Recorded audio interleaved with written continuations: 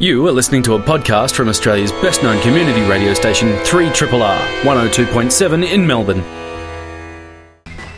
Good morning, everybody, and welcome on this beautiful spring morning to another edition of Radiotherapy. Thank you very much to Radio Marinara for waking everybody up in preparation for our show, which is going to be jam-packed. So full of important news and tidbits of information that we don't even have time for music this morning. We have with us the always unflappable and imperturbable Kent running the machines.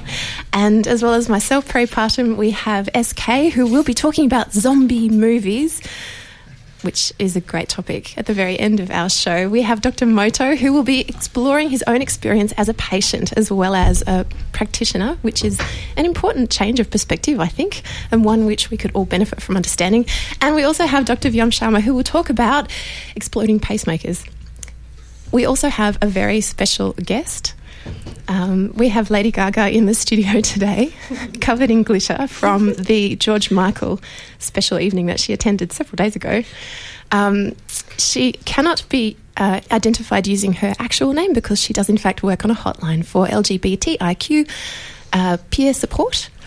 And we'll be talking to her a little bit about the impact of the same-sex marriage discussion that's been occurring over the airwaves and in person throughout Victoria and the rest of Australia this morning. So welcome, everybody.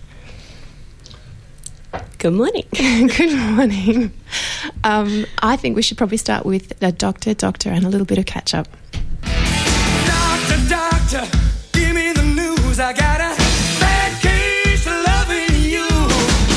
No pills gonna cure my ill. I got a bad case of loving you. I reckon we can all just have a bit of a chat. So I was going to talk very briefly about the stuff that I've been looking at in the news recently.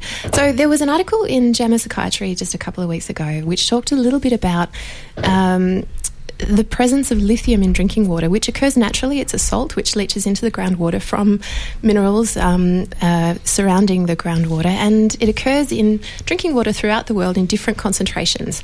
There was a fabulous study that was done in Denmark, where else? Which demonstrated that people who lived in places where there was a higher concentration of lithium in the drinking water seemed to have lower rates of dementia. It was a pretty good study, actually. They used a population-based nested case control model where they had 73,000 people with dementia, a new diagnosis of dementia, and matched those with age and sex and location matched controls, about 10 for each sufferer. And what they seemed to see was that people who lived in an area with a high level of lithium in the drinking water, so about sort of between 15 and 27 micrograms per litre, were actually much less likely, in fact 17% less likely to be suffering from dementia. I might first go to you, SK, to see what you think about that particular article. I think it makes complete sense, actually, and it builds on some earlier observations that have been done again in the Scandinavian territories, where I think they've got very good databases about drug prescription use. And there was some work from a few years ago now that showed that if you had filled at least more than one script in your lifetime for lithium, which is widely prescribed as a drug for mood stabilisation in bipolar disorder, you're less likely to develop Alzheimer's disease. And sort of biologically, this makes sense. There's two proteins that are involved in Alzheimer's disease. One is the amyloid protein. The other is a protein called tau, T-A-U. And when tau goes rogue in Alzheimer's disease, it becomes hyperphosphorylated. It gets a phosphate group attached to it. And this hyperphosphorylation occurs via an enzyme called GSK, glycogen synthetase kinase, which has a number of biological functions. If you want to prevent the hyperphosphorylation of tau and therefore help prevent Alzheimer's disease, one of the therapeutic targets, therefore, is to try and inhibit this enzyme, and low-dose lithium is an inhibitor of GSK. So these sort of epidemiological findings do make a lot of sense. And we joke from time to time about adding various substances to the drinking water, but the prevention of Alzheimer's disease is a very worthwhile goal, and because the prevalence sort of doubles every 5 years with age, if we can delay the onset of dementia across the population by as little as 5 years, we can halve the overall prevalence. So maybe adding lithium to the drinking water is a worthwhile endpoint. Maybe it is, although we have a vehement counter view from Viom sitting just next door. What do you think, Viom? Oh, it's probably vehement. It's probably not very intelligent. But when I first heard about this, it awakened in me this conspiracy theorist that I didn't know existed. My first thought was, what are we going to do next? Microchip people? We're going to fingerprint people as they, check in for work? But then, you said this word that, it says probably more about me than anything, just at the start of the intro of this, which is that it's a naturally occurring salt in water, which makes me go, well, I guess, it's not so bad. But we already, I guess, do add a few things to water. We add fluoride, which most people don't have too much of an issue with. Yeah, well, look at the controversies around that. That's viewed as, by certain fringe elements, I've got to say, as having a number of adverse health effects, and there's some contradictory literature around that. But, lithium is not necessarily a safe substance just because it's natural, particularly in older people. It can cause kidney and heart problems. And, the idea of adding anything to the drinking water as means of mind control, it sets in train a whole range of paranoid fantasies. Well, that's the thing. And you said mind control, which is the really key phrase there, because I guess the idea of this medication when it's used in bipolar is to have some sense of control or alteration in the way we think that we think. Well, not in the way that we think, but in brain control or preserving brain health might be a more charitable way to look at it. Lithium doesn't change the way you think in the levels that it's present in groundwater, but if it has a neuroprotective effect, that might be a good thing. Well, I guess that's going to be the question, which is how much do we need to put in to have no kind of side effects, I suppose? Are there people who are maybe at risk? Can we just add it to their Evian? I don't know. Well, look, I think the lithium levels in groundwater, they're nowhere near pharmacological levels. You might even argue that they're homeopathic. They represent a significant dilution compared to what we'd prescribe in pharmacology.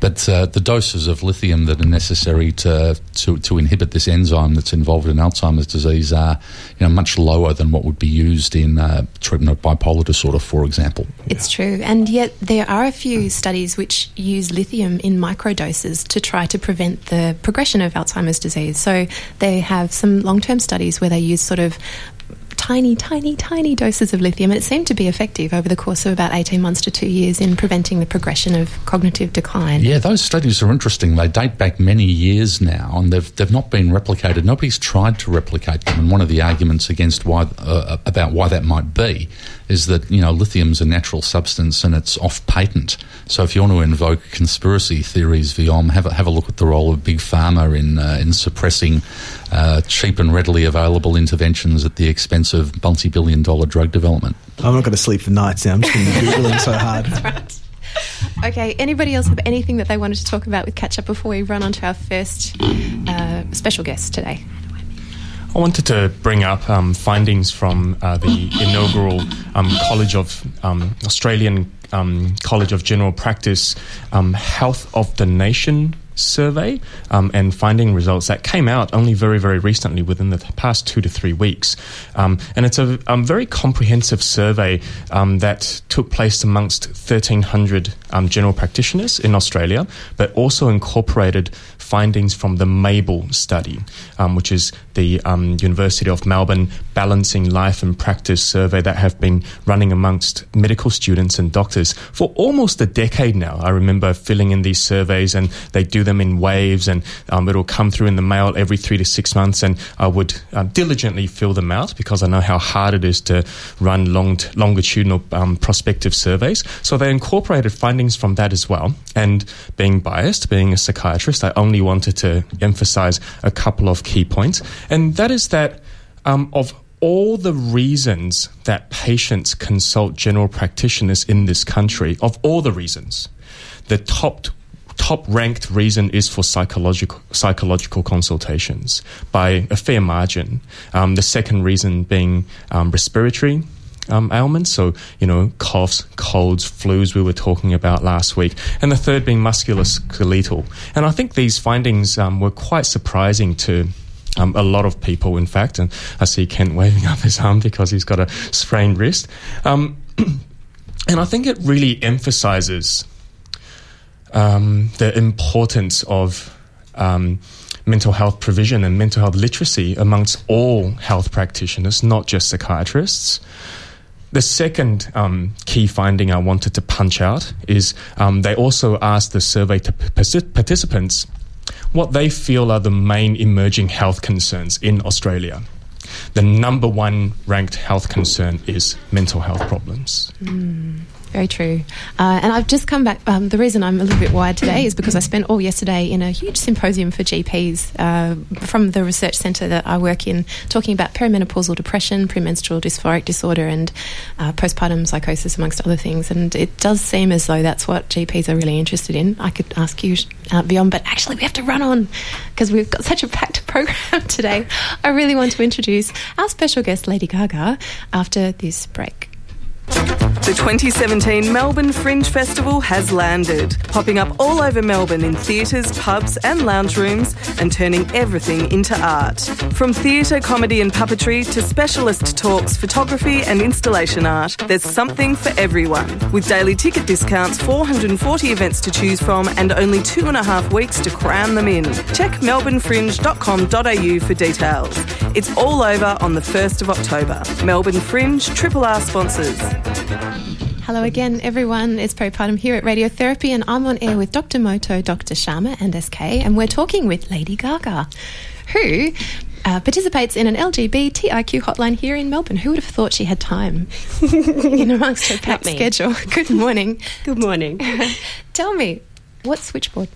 So Switchboard is it's a service for the LGBTIQ community and allies. So it's a peer-run service. So people who are calling in for our phone counsellors are reassured that the person on the other end of the line will be familiar with at least parts of their story and is similarly identified within the community. Mm-hmm. So we're not professional counsellors or mental health practitioners or anything of that nature. It's a peer support service. Okay, and I guess in the context of the debate that's been occurring in the broader community about same-sex marriage, it's really useful for me to have a sense of how that has had an impact on people who are LGBTIQ identified. Are you able to talk just a little bit about that? Yeah, definitely. It's been quite an increase in the volume of calls that have been received by Switchboard. I think a conservative estimate is about 30% increase in calls. Wow. And as a result of that increase, Switchboard has had to take on 16 extra counsellors.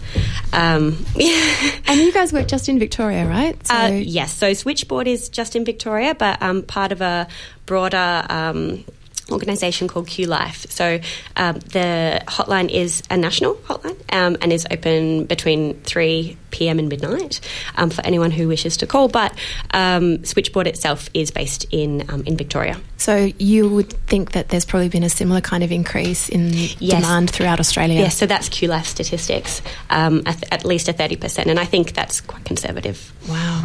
Okay. Mm-hmm. And can you talk a little bit about what the concerns might have been that people have expressed? Yeah, most definitely. So there's been an increase in severity in the calls.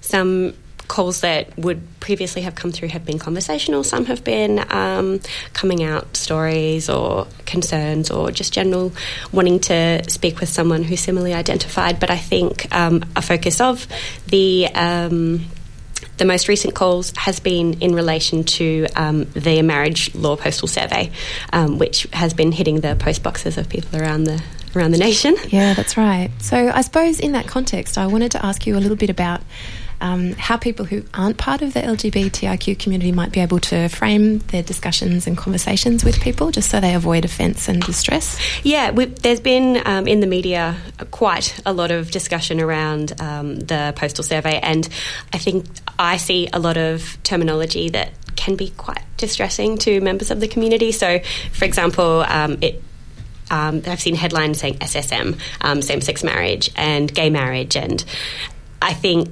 terms like that can be unhelpful because it is exclusionary to people within the community that that kind of language doesn't pick up. So, for example, when you're saying same-sex marriage, it doesn't just affect people who are necessarily same-sex attracted. So this the marriage inequality at the moment will also impact people who are transgender, who are bisexual, who are intersex. So, for example, say you had a trans female who was in a relationship with a woman, and their birth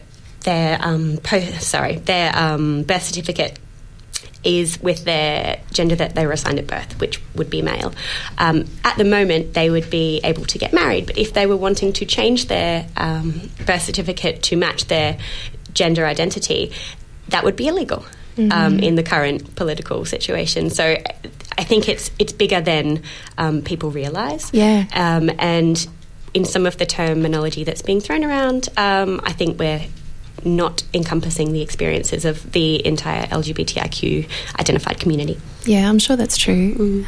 So if there are people who are distressed, can you tell me a little bit about what kinds of supports there are available for them? Yeah, most definitely. So I can tell you more about Victoria because that's where we're based, but Q Life is a national hotline, but in terms of the local services that people can access, there are services coming out of Drummond Street in Carlton.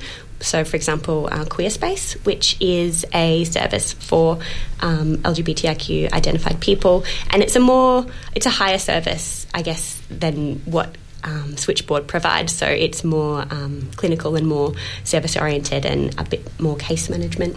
Okay, so Switchboard is more about peer support? Yes, most definitely. Okay, so it's more a conversation that you can have with a similarly identified person as opposed to a formal mental health service. But it's providing that space to talk and having someone understanding on the end of the line. You don't have to call up and say, I'm experiencing symptoms of mental ill health. It's more... You can just talk about from your heart how you feel. Can I have a chat to you, please?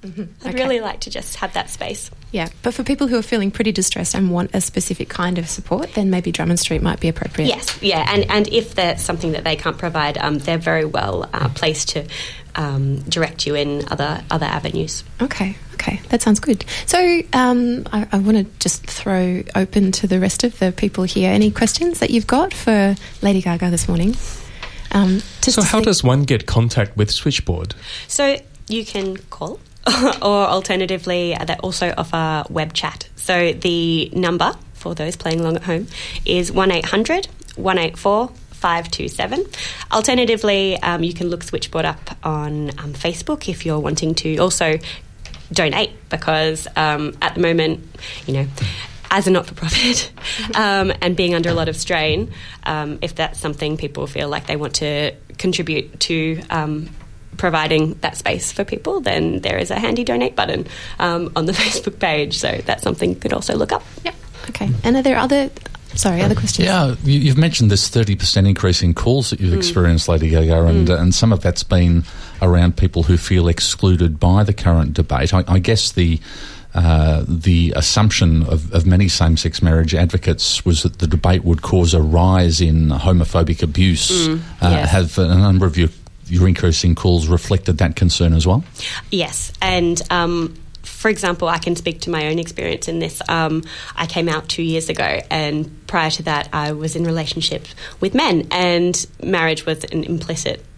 I was like, I could always get married, and I've wanted to get married since I was little. And then all of a sudden, I'm in a relationship with a woman, and that right is denied me. And so, that's a very basic start. But there are people who were calling saying, I feel relatively resilient, and all of a sudden I found myself really upset when I didn't think this was going to be something that would necessarily affect me. They're just some of the themes, I think, that have been coming through.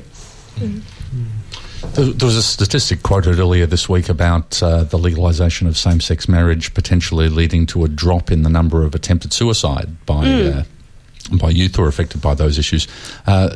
Do you get many people calling up who are expressing thoughts of self-harm and wanting to die because of tensions and stress and abuse?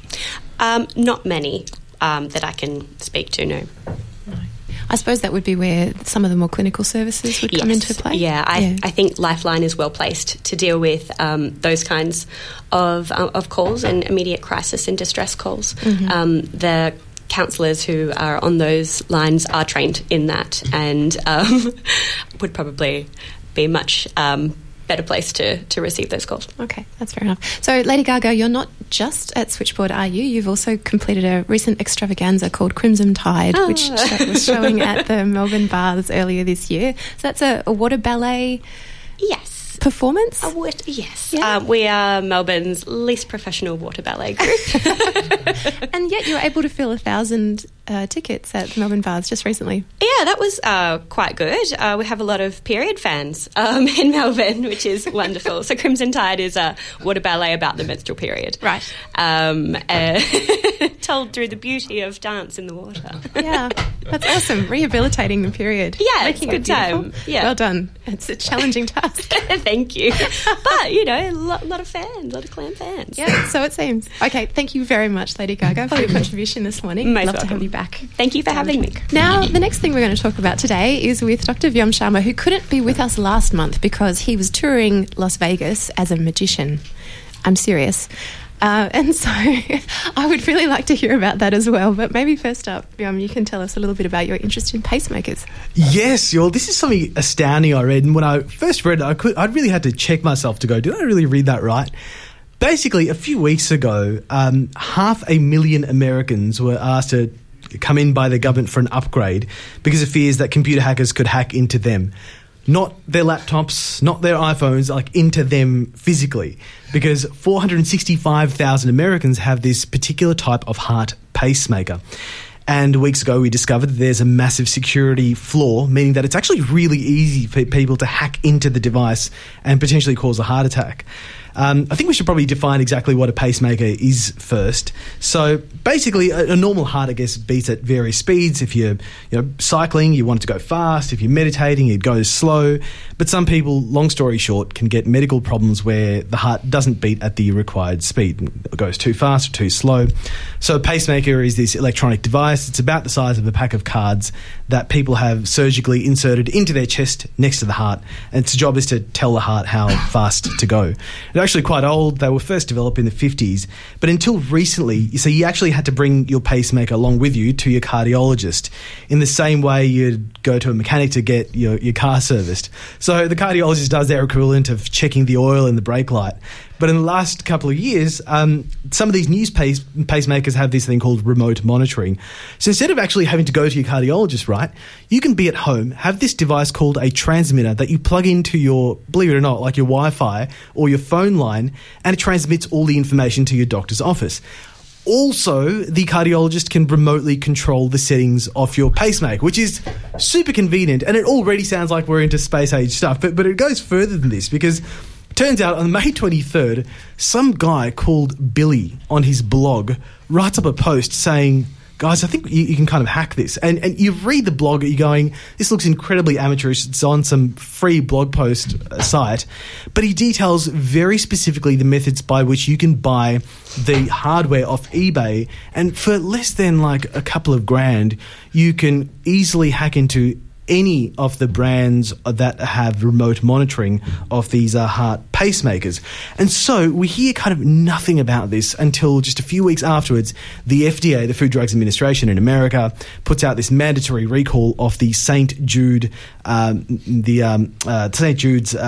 pacemakers, which have this remote monitoring kind of feature. And everyone has to come in and get their software or firmware, more specifically, updated, which is, just sounds absolutely crazy. Why do they have to go in? Couldn't they get it updated remotely? Well, because they you know what, they probably could, except I think they wanted to allay any fears of more and more things being able to done wirelessly from distance. They honestly probably could have done it close up, I reckon. I don't know, I'm not really sure. A little bit like my iPad, where it tells me when it needs new software. You just have to plug it into the power source and then it just does it overnight. Is that what happens? But in this case, your heart rate actually speeds up and you just start sweating and going faint for no particular reason. And if you ignore the notifications to update your pacemaker firmware, your heart briefly stops. No, I'm joking. I'm just trying to play magic. Do you know what? It's actually not that funny because in 0.03% of cases, your heart might actually stop when they're doing the reboot for this. So, yeah. Now, here's the crazy thing. So this recall happens, right, in America. Yet there is the same brand of pacemaker in Australia. There's no recall that's happened here. The TGA is currently reviewing things, so to speak, and apparently St. Jude's is just the manufacturer of these pacemakers is not saying very much. Now, that sounds really kind of crazy in sci-fi, and if there's any fans of Homeland listening, you might recall season 2 where I think Brody is commissioned by the terrorists to get the serial number off the vice president's pacemaker so they can induce his heart attack, as they do.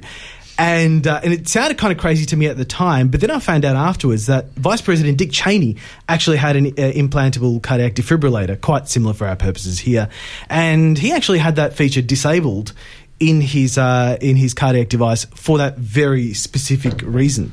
This is likely, dare I say it, to be an increasing problem because, you read about the futurists' predictions for the future, and they're talking about, integration of our devices that we currently wear on our wrists into our biological systems. And, even perhaps closer to a very dark and paranoid future, there's been an increase in recent years in the use of implantable deep brain stimulators as well, which presumably might be vulnerable at the same sort of security flaws. It never occurred to me. Oh, my goodness. Yeah, if you want to stop your heart, but control your brain perhaps through deep remote stimulation. This is actually quite real because security concerns for these devices are actually right at the back of people's minds. Very long list of priorities. There's a few reasons, I guess. I think one of the issues is that it just requires more advanced hardware and more kind of power.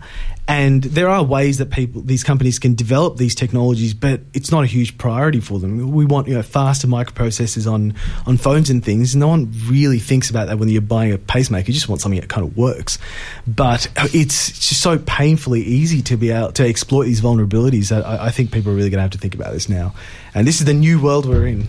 I remember as a junior doctor, when somebody died, there was always an imperative to get the pacemaker out of the body because I think, if somebody's cremated, they explode. But there was a mythology going around at the time as well. I still don't know whether this is true, that, the pacemakers that they removed from people in Australia, for example, they can't get reused locally, obviously, but I was under the impression that they were exported to the developing world and were sort of cleaned up and re-implanted over there. Popped in the dishwasher. Not in the dishwasher, no. It's a second-hand market for these things. Hopefully using a more stringent process, yeah. But anyway, I was just blown away that this is happening in Australia right now. We're still kind of playing catch up. Man, we are behind. Yeah, we are a bit behind. Let's keep an eye on this particular story, Viam. I want to hear more about it. I will let you know. My radar is on for any pacemaker-related events in Australia in the next few weeks. I will let you know. Excellent. We have a couple of minutes, so I want you to tell us a little bit about your magic show in North America. Are you able to tell us a bit about that? Yes, so that's right. So I performed with my crew, the Gentlemen of Deceit, and we went over to LA to do some shows, 4 nights of shows at the Magic Castle, which is this amazing, quite reputable venue in LA. And so we did that for 4 days, which is a really interesting experience. We really had to adjust for our American audiences. Like, interestingly, they got all the Australian references. Every time you mention Vegemite or Dingo Stole My Baby, my God, I was like, wow, these guys are really up on their Australian references. Even Dustin Martin? No. We'll have to. Okay, that's for the second tour, for the comeback tour. We gotta keep that in mind. Do you know what they were not down with? Like the self-deprecating humour we have here. No, didn't really fly as well. Turns out you just have to be awesome and tell everyone you're awesome. Yeah, and so we did, and it was good. Oh, that sounds really good. The other thing you did, which I've never heard about, and obviously this must always happen with every professional group, there's a conference sort of program that you attend. So, as doctors, we attend conferences. As magicians, you also attend conferences, and that had never occurred to me as a possibility. Can you tell me a little bit about that? I know, you'd never think it, but there is legit a conference and convention, and so roughly 600 magicians from all over the world came to Vegas for this convention. And it was incredibly entertaining, as I'm sure you can kind of imagine, but surprisingly, there was some bigger truth bombs dropped. There was this guy who presented some fascinating research on genuine academic research on what audiences like and don't like. And we like to think as magicians we've got it kind of all figured out. And the results really split the room. It turns out the number one thing that audiences hate are old tricks, which 70% of the people in the room are doing things with rings that link and unlink. And you should have just, my God, the tension in the room was What about cutting ladies in half? Is that still a big thing? That is that's just one of those things that's just really hard to do well. Sure, and that's so true. very few people do it. People out of touch with the current kind of social political zeitgeist are still doing that badly. But that's not so popular anymore, I've got to say. Oh, strangely enough. Any other papers of interest presented at this conference? What's the latest in magic research telling us? Do people present new tricks or...? But people do present either particularly new methods to do tricks. So there was a really cool segment on 3D printers and how you can use that to build specific props and things, which is kind of cool. But one of the really fascinating workshops that I had was really small. It was a guy discussing kind of old and hidden gems and these methods from before the turn of the century. And a couple of the methods this guy mentioned to do some of these tricks were like, wow, that solves so many problems that magicians use crazy methods these days, including, cameras and electronics to solve. That was just some really bold, forward-thinking magicians back in the 1890s, it turns out. So, I walked away with some new tech that I'm going to deploy in my next few shows for sure. So what were magicians doing in the 1890s? They were, what they were that they're not now? Cool. They were cool. Like in the 1890s, if you were a good magician, did an amazing trick, like people would hold you up on their shoulders and parade you down the streets. Like you were a wizard. There was no internet, to explain things. It was just you're a king. And now you're just some guy on YouTube. I like going to conferences because there's usually lots of trade exhibits. So, did you pick yourself up a new wand or anything from the stalls whilst you're away? What sort of paraphernalia are they hawking at the magic convention? I am ashamed to say I spent far too much money in the dealer's room. Yeah, so there are always people every year coming up with new and amazing either just publications in terms of books, DVDs in terms of instructions on techniques that we can use. Some people sell trick props even. That happens too. And it is a really bizarre thing. Like from a distance it would look like a food stall and, people are congregating here. It must be some good stuff. And yeah, it turns out it's something else completely. It's a bizarre feeling. Yeah. Oh, that's super awesome. Do you have to use a special pet shop to get your rabbits and doves and things?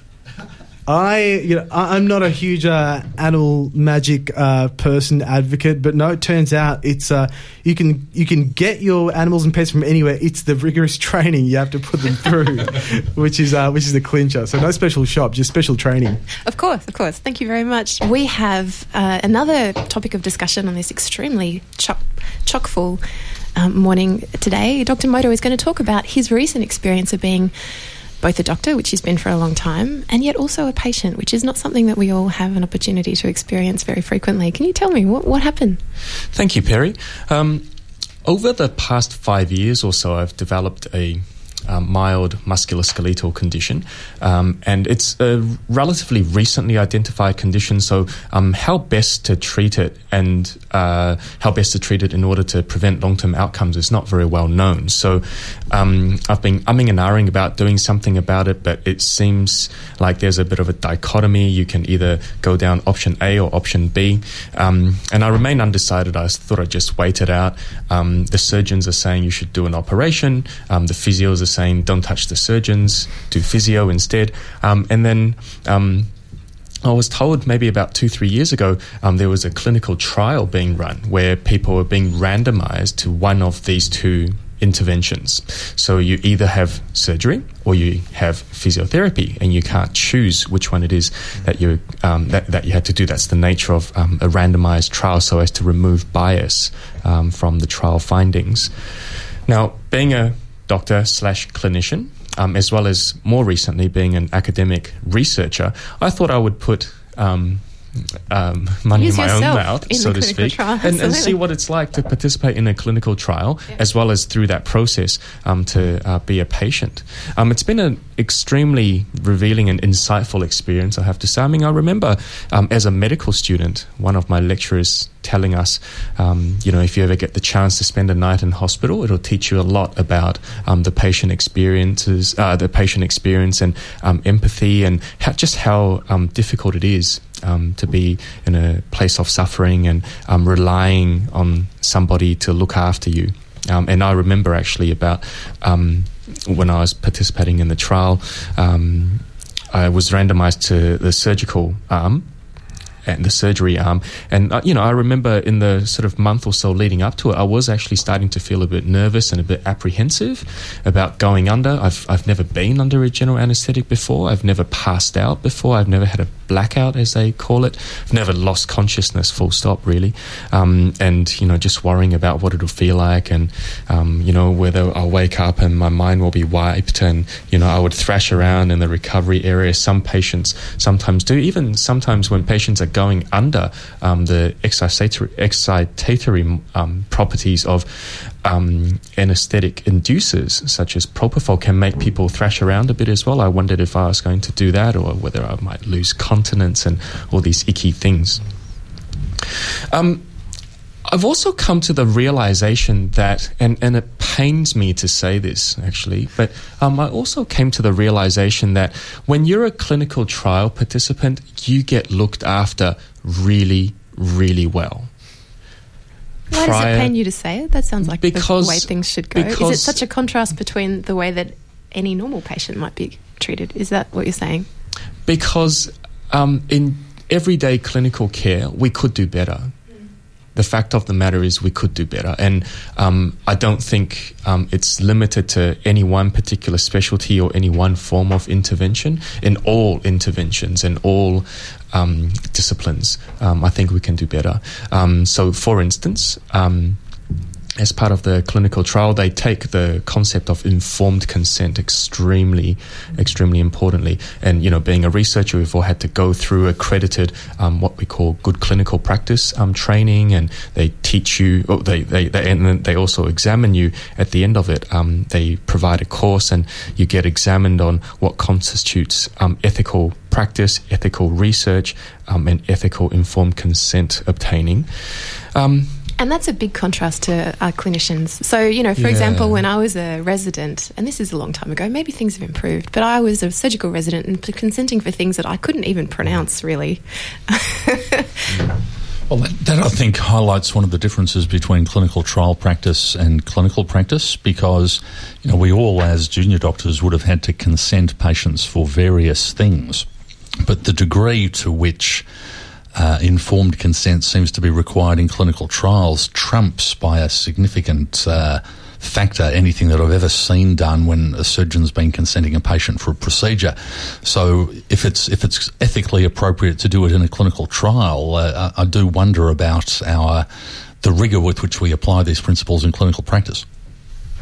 Absolutely, and I think we all have stories about these. I mean, I might say something a little bit more harrowing and potentially irreverent over the radio waves, but I remember being a junior resident in a big metro hospital, and I was part of my duty was to consent the people going through an afternoon dilatation and curettage list. So it's a procedure that they perform in gynecology. It's very brief, but it's to clear out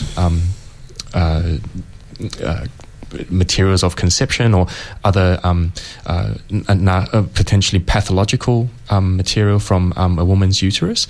And there will be a big waiting room with about a dozen stretchers, all divided by just curtains, and you just had to go from one to the next and get consent very, very quickly. This was in a Melbourne suburb where it was extremely ethnically diverse and demographically diverse. Half of the patients didn't speak English. Most of the patients were extremely nervous and anxious, and I can totally understand why. There were very young patients as well, and you just had to get through the program. And if you held up the theatre list, you got in a lot of trouble, for delaying the progress. And I just found myself being so ethically contrived at that point, and just thinking to myself, I never really want to do this. So your recent experience, hopefully, quite a contrast. My recent experience has been fantastic, and being a researcher as well, you have to inform the patient roughly about what the trial is. You have to screen them over the phone to make sure that they're eligible. They get given this pretty standardized document called a patient information and consent form, or we abbreviate it to a PICF, which is usually about 10 to 20 pages of information, all in layperson terms, about what it is, what the trial is, why we are doing it, what are the chances of success? What will happen if you do it? What will happen if you don't do it? What the other options are, etc., etc., etc. Even goes to the extent of saying, okay, so if I participate in this trial, and let's say next year some new finding comes out about this condition and this trial is no longer relevant or it needs to be tweaked, what will happen then? I mean, it's comprehensive information every patient should be informed about before they consent to undergo something related to their bodies, right? And, I just found that was so important. So that helped you in your experience of undergoing the particular procedure that you went through because you felt like you really knew all the possible outcomes beforehand? Absolutely. I think it's also worth noting that those documents that are signed by participants in clinical trial settings also undergo rigorous assessment through hospital ethics committees for approval before the project is even able to be undertaken. So can actually be a problem, the rigour with which ethics committees review those documents. I mean, I do clinical trials in people living with dementia, and the ethics committee require us on the one hand to word the documents so that they are understandable by people living with dementia, and on the other hand they insist on making the documents so comprehensive that that comprehension is often deeply compromised. It can be a tricky balance. Absolutely. But the rigour with which they take ethical informed consenting is just a real eye-opener. And in good clinical trial practice, they also advise there are guidelines about how people should not consent within 24 hours of given this information, so they have had ample time to think about their options. And some places even ask the participants and give them a little quiz basically to make sure they understand the materials provided. Now, I'm a clinician. I know I'm shooting myself in the foot when I say this, but we just don't do this in clinical practice, and it's kind of sad. And this is absolutely no excuse, but look, I can understand that if clinical practice all went to that rigour, the system would just get bogged down. It just won't run. All of a sudden our theatre list will be providing care for 20 patients and it'll drop down to 1. It's a big ethical dilemma, isn't it? I think we should revisit this actually at a subsequent time. So I think, let's talk about ethics and in clinical practice and ethics and research. Let's put it on the agenda. Can we do that? Absolutely, yeah. But I'll probably just wrap up by saying, I myself have had a really good experience participating in a clinical trial. This is not a plug to listeners out there to consider, helping out with research and advancing medical science and innovation. This is just my own anecdotal experience of what has happened, and just being really well looked after. Oh, it's good to hear. We're very fortunate to have SK here talking not in fact about Macbeth and archetypes in Macbeth, but actually about zombie films, which, to be honest, I'm so interested in. Please tell me, what have you got to say? Well, we'll talk about Macbeth on another day. One of the beauties of Macbeth is that at the end, pretty much everybody dies. So, it does lend itself to a zombie adaptation, potentially, or a sequel, perhaps. That's the next. Macbeth Returns, is that? Literally, yeah. Why zombie movies? I guess you can look at this topic either from a psychological or psychoanalytic perspective, or you can look at it as a sociocultural perspective. And I want to sort of take both views this morning, but it's pretty much undeniable just from a casual straw poll of movies and television over the past 10 years that there's been a massive resurgence in popularity in the zombie genre. And it's amazing, in fact, that there is an entire zombie subgenre of horror films and that it's so prolific, dating back to the 1930s, I think was the first zombie film, and then the George Romero Night of the Living Dead series sparked off a resurgence in the 60s. But again, in the post-2001 era, and I'll come back to that, zombies seem to have taken off once more. It's become a global phenomenon. You've got The Walking Dead, you've got the World War Z franchise, and this fascination that we have with zombies doesn't seem to be reserved for the big or small screens either. You've got entrepreneurs cashing in with warehouse-based live-action games. That's where you right. can Actually, kill that zombies. reminds me, it's not just in warehouses. I was walking home, minding my own business, walking through a park a few months ago, and then I realised there were these people shambling up to me and past me, and all of them seemed to be wearing rags and, spattered with blood. And I thought, this is not normal for Melbourne on a sunny afternoon. No, Melbourne and Sydney have organised annual zombie walks. I think the Sydney Zombie Walk had about 6,000 participants shambling across the bridge one year. You've got these large-scale role-playing games. Some are crowd-funded, some are businesses. There's interactive zombie running apps. I have to admit to having used Zombie Run myself. Do you have to keep your arms stretched out in front of you and do you have to moan and No, scream? the idea is you're running from zombies, Right. and there's a narrative plays through the earphones about where the next zombies are and what you have to do. And trust me, if there's anything that makes you want to run, it's a zombie. And there's also zombie apocalypse survival courses that you can take as well. I'm sorry, what? Yep, you can go out for a weekend and learn zombie survival techniques. If you go into any sort of disposalist store or survivalist's warehouse, as I think they have in the States, you'll be able to buy zombie-specific survival equipment. There's books being written on how to survive the zombie apocalypse. So next to your can of broad beans or baked beans or whatever it is, you've got like a club? A machete, golf club, pros and cons to the various types of melee weapons, peripatum. But this has gone so far as to see the United States Centers for Disease Control in 2013 issuing detailed advice on how to survive a zombie apocalypse as part of a government push to prepare the nation for a public health pandemic. What? The CDC puts out this online sort of newsletter monthly, and the usual online monthly bulletin attracts about 1,000 hits. The zombie edition received more than 26 million. And this followed in America again a 2012 military training exercise conducted by the Department of Homeland Security, where hundreds of military and law enforcement and medical personnel responded to a Hollywood-style zombie attack as part of their emergency response training. Okay, go ahead. Keep Michigan talking. State University offered a 7-week class in surviving the zombie apocalypse. I love a good liberal arts degree. So, why are we faced with this phenomenon? Let's deal with the psychoanalytic stuff first. Okay. I mean, there's a lot that's been written about psychoanalysis and horror, but that the particular fascination of the zombie genre, it is said, is that zombies underline the inevitability of death. There's one thing that all human beings experience, one thing which is the great leveller that occurs to us regardless of age, gender, sex, creed, religion. We all die, and nothing we can do will alter that fact.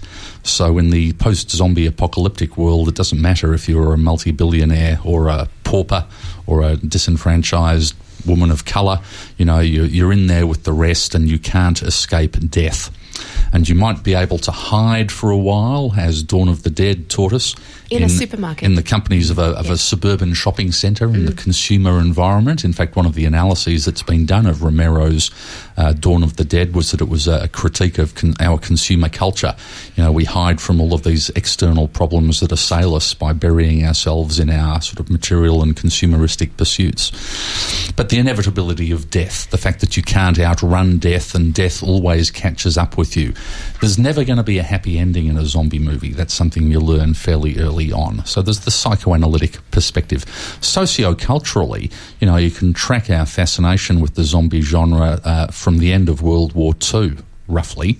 And our collective visions of the future prior to World War II were sort of more utopia than dystopia. But what the bombings of Hiroshima and Nagasaki taught us was that there is the potential for the large-scale extinction of life on Earth, and the disturbing capacity for human violence that these visions of terror generated. And specifically, we've become more fascinated in the World War II era with scenarios in literature and film that describe mass-scale destruction and what might become of humanity after that. We see a spike yet again in zombie movies following 9/11 in 2001. The fascination with the war on terror and the fact that there are others out there who are not like ourselves who want to destroy us. We actually reached peak zombie in 2008. That was the year in which the highest number of zombie-related movies were produced, and perhaps it's no coincidence that 2008 was the start of the GFC as well. So, you know, these thoughts that the world as we know it might collapse and we might be thrown back on our own survival instincts. And you see that with the rise of the so-called survivalist movement in the US as well. You know, there's reality TV programs nowadays about these survivalists and their way of life. Although I've never seen them put zombies on a little tropical island for the survivors to grapple with, really. Actually, there's a movie that I saw about a month ago called Resort with a Z. And it was set in South Africa following the successful containment of a zombie apocalypse. Right. And the idea was that remaining zombies were sort of corralled and used for hunting as a recreational pursuit on a resort island, peripatum. So there you go. You do go. I should get out more and learn more about the recent zombie movies that are available. We have these scenarios that deal with the large-scale breakdown of public order, and you know that's a fear that lives with Western society, and the zombie apocalypse is a good paradigm or template for that. If you look at how some of these fears about the external other and fear of difference are explored in the zombie genre. I nearly created a new word there. Look at World War Z. There's a scene that's set in Israel, and a massive wall, you know, perhaps symbolically, has been constructed around Jerusalem to keep the zombies out. And we see literally a pile of zombies crawling up the wall to try and get into our safe enclave. And I think to audiences, this possibly resonates with these unrational fears we have about immigration and border security and so-called illegal immigration. You know, we see zombies or the other as unwanted refugees who will steal our resources. Perhaps also the zombie genre raises points about our fascination and fixation on technology and how technology tends to depersonalise us and rob us from our own inherent human connections. And perhaps the best and certainly the funniest example I've seen of this would be in Shaun of the Dead. The very opening scene, I think, whilst the opening credits are running, you see Simon Pegg walking to his local shop, and in the background coming down an alley are these sort of lumbering, shambling teenagers, initially in shadow, and they emerge into light, and you can see they're just immersed in their devices. They've got their MP3 players on and they're bopping along to those. Simon Pegg goes to the milk bar and walks back, largely unaware that the zombie apocalypse is happening in the background. And, you know, real zombies are emerging, and he fails to notice the difference between these real zombies and the teenagers with their MP3 players. So You're making me want to go back and watch that movie again now. There's many good reasons to rewatch that movie, but you know, the zombie genre is deep and fruitful should you wish to explore it. Now, I know that what I'm saying may not come across as intuitively resonant with the people in the room or indeed the audiences, so feel free to try and knock me down on any of these points. Parts of this resonate. I guess the survivalist fantasy resonates. The murdering psychopath fantasy, I could kind of see why someone would think that's a cool thing. What I don't get are the zombie march people. Like, what is that fantasy? Wanting to be the zombie, like, and walk around. Oh, this mindless, like, half machine, half flesh thing. Like, what are they trying to do? I don't know. Maybe it's in part recollection that we are being dehumanised by our society, and in many ways it's the ultimate wish fulfilment, isn't it? I guess there are certain attractions to being a zombie on the face of it. You know, because we have this fear of death, being converted, if you like, does raise the possibility, however shambling and decaying that might be, of eternal life. But there you go. If you're a zombie, you live forever, unless you get double tapped. Yeah. Thank you, SK. Very thought-provoking. We have just about a minute and a half left before we are all done, sadly, for this week's edition of Radiotherapy. Lady Gaga, you did want to add a couple of more words just in response to the section that you talked about earlier today. If I may, I think a lot of people have been asking me and some of my friends what are things that they can do that is useful while we're talking about the Marriage Law Postal Survey. And I think some things that you can do, obviously, is vote in the survey. Hopefully, yes, but I'm not here to tell you what to do. Yeah, that's right. Everybody, you need to vote. Yes. Let your voice be heard. Please do. Put it in the postbox. And then there's also ways in which you can make your support visible. So, for example, a lot of people are putting out T-shirts. So one that comes to mind is The Kids Are All Right, which is in support of Rainbow Families, which is a not-for-profit that is being hugely impacted again by this survey. talking to your communities and your friends, taking up the fight for the LGBTIQ people. It is very difficult self-advocating all of the time, as well as emotionally draining. So if you can take up the fight as an ally, that would be really nice. Noted. Supporting your friends, checking in, making sure that they are all right. It's also sometimes a bit hard to ask for help when you're feeling a little bit low. And if you have the means, please make sure you donate to some of the services that we talked about today, or call up and have a chat. Wonderful. Thank you very much, Lady Gaga. You've been listening to a podcast from Australia's best-known community radio station, 3RRR, 102.7 in Melbourne. For more podcasts, information about upcoming events and our live stream, please visit our website at rrr.org.au.